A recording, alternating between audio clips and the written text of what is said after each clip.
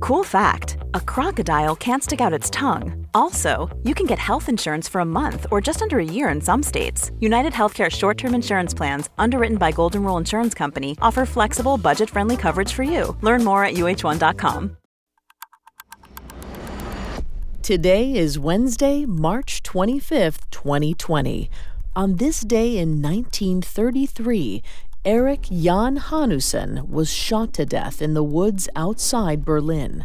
As Hitler's clairvoyant, he had access to a trove of Nazi secrets, but it may have been his own secret that led to his murder. Welcome to Today in True Crime, a Parcast original. Due to the graphic nature of today's crimes, listener discretion is advised. Extreme caution is advised for listeners under 13. I'm Vanessa Richardson, and today I'm joined by our guest host, Andrew Tate, host of the podcast Let's Not Meet. Every week, Andrew tells terrifying yet true horror stories about people you don't want to meet. The accounts come from people who escaped their encounters alive.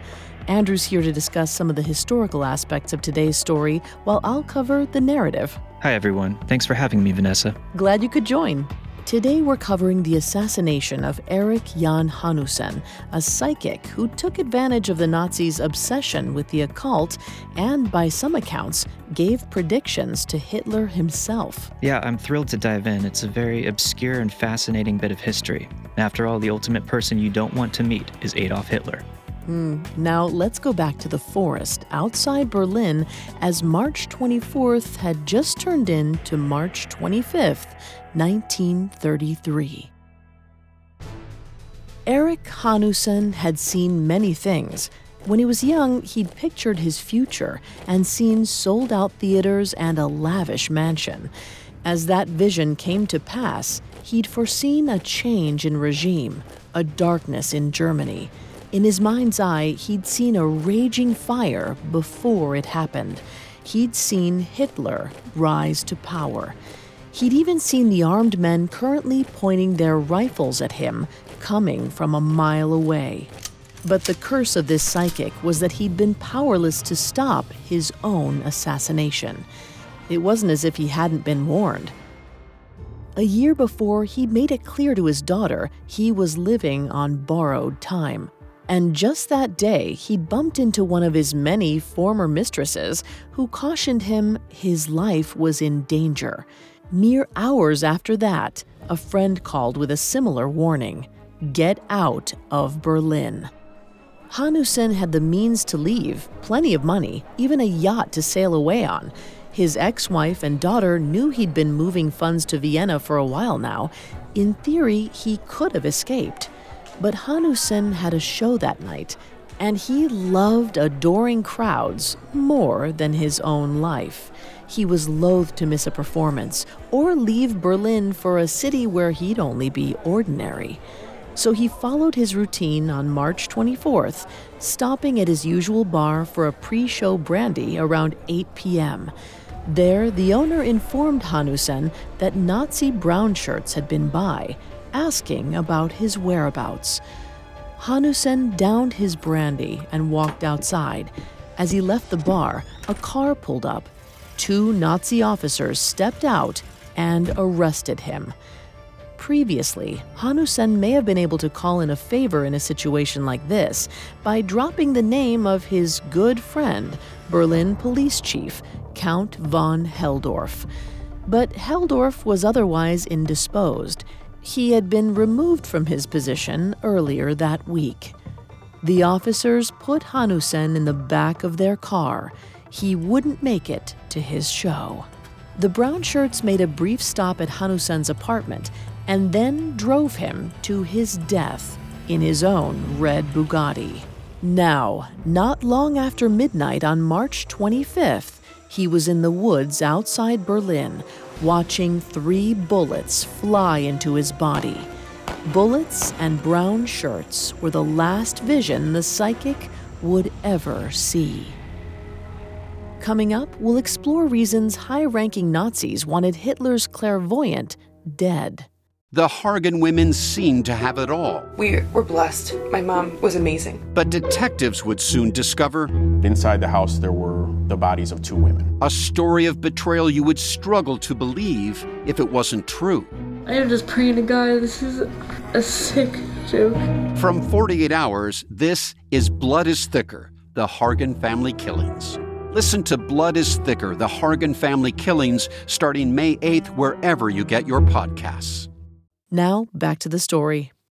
Early on March 25, 1933, famous clairvoyant Erik Hanussen was shot to death outside Berlin.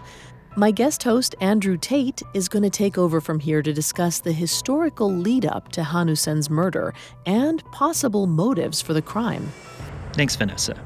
On April 7th, 1933, a few weeks after Hanussen died, a local farmer found his body partially buried in the woods.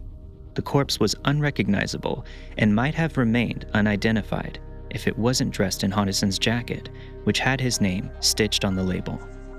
Combined with the open missing persons report, it was apparent Erik Hanussen had been murdered. But instead of moving forward with an autopsy or investigation, the case was quickly closed. Other than brief reports in papers, the death was struck from the records.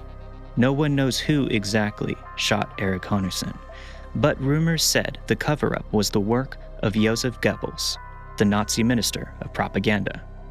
While we'll never know exactly who shot Erik Hanussen, there are several theories as to why he was killed and why Goebbels covered it up. The first, Hanussen's successful psychic career was a liability for the new Nazi government. On February 26, 1933, 1 month before his murder, Hanussen predicted there would be a great house aflame.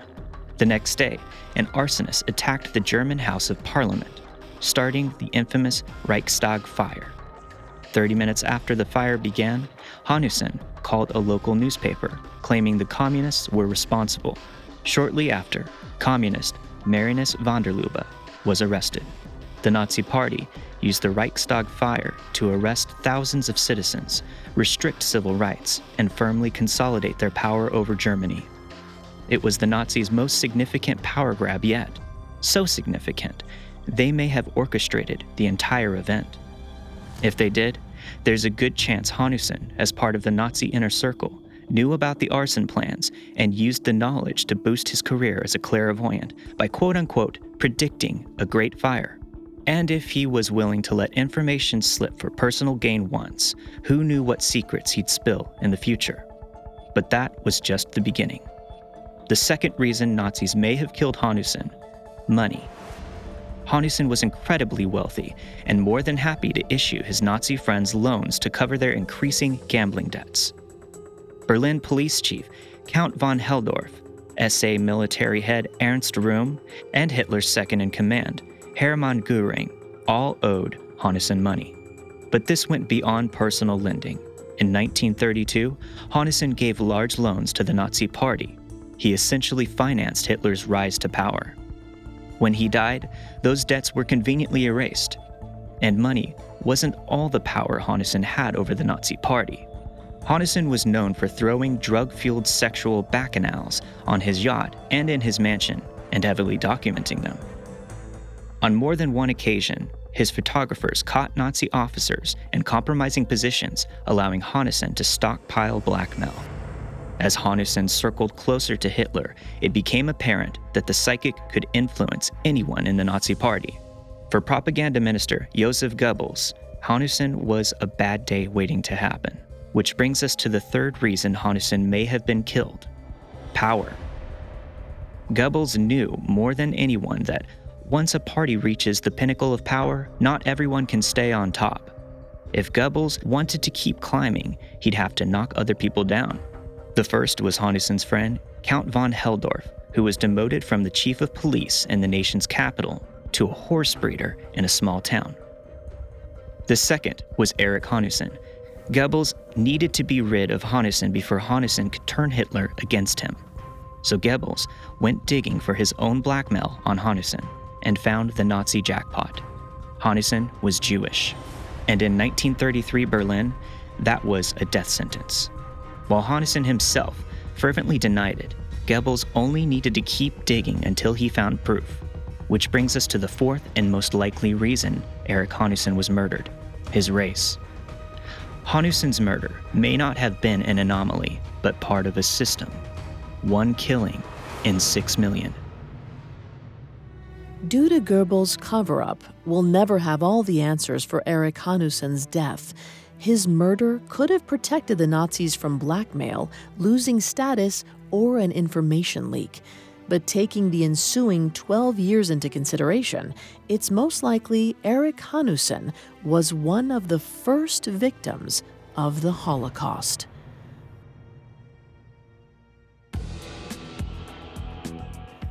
I'm Vanessa Richardson. Thanks again to Andrew Tate for joining me today. Thanks for having me.